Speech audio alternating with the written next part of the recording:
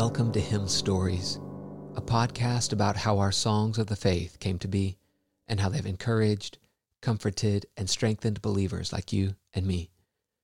Hymn Stories is a part of the Media Gratiae podcast network. My name is Ryan Bush.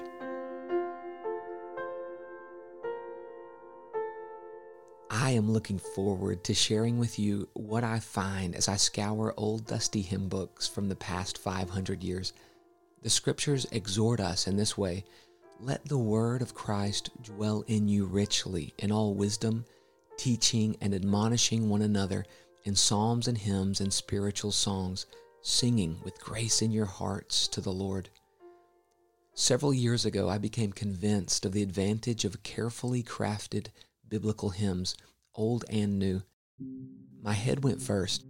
I reasoned in this way: if Scripture was God-breathed and doctrinal purity paramount, then it stands to reason that the songs we sing should be permeated with God's Word and diligently curated. It became clear to me for the first time that the regulation of lyrical content is a matter of spiritual prospering or withering for families and churches. My heart went next. As I availed myself to these cherished verses and their writers, I loved them.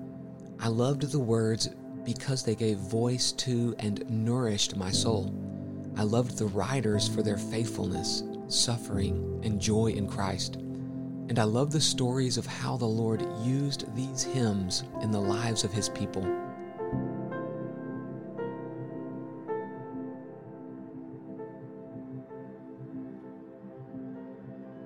A hymn is a little sermon you carry with you and you preach to yourself on the way. What is the benefit of singing hymns and spiritual songs instead of singing only the Psalms? Wouldn't it be better if we just sang the Scriptures? No, I don't think so. Churches benefit from the singing of faithful hymns in the same way that they benefit from a faithfully preached sermon. Choice hymns expound upon Scripture and cause us to consider, wrestle with, and meditate upon the Word of God in ways that we otherwise wouldn't. They provide commentary to and application of Scripture, and when chosen prayerfully and wisely by the under-shepherd, they greatly enhance the preaching of the Word. This point of view makes the singing of a song within the congregation similar to the preaching of a little sermon.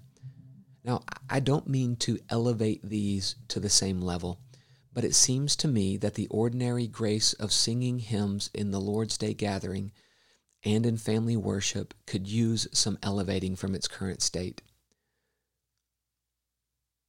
Thank you for joining me in this episode of Hymn Stories. May the Lord bless you and keep you as you sing and make melody in your heart to Him.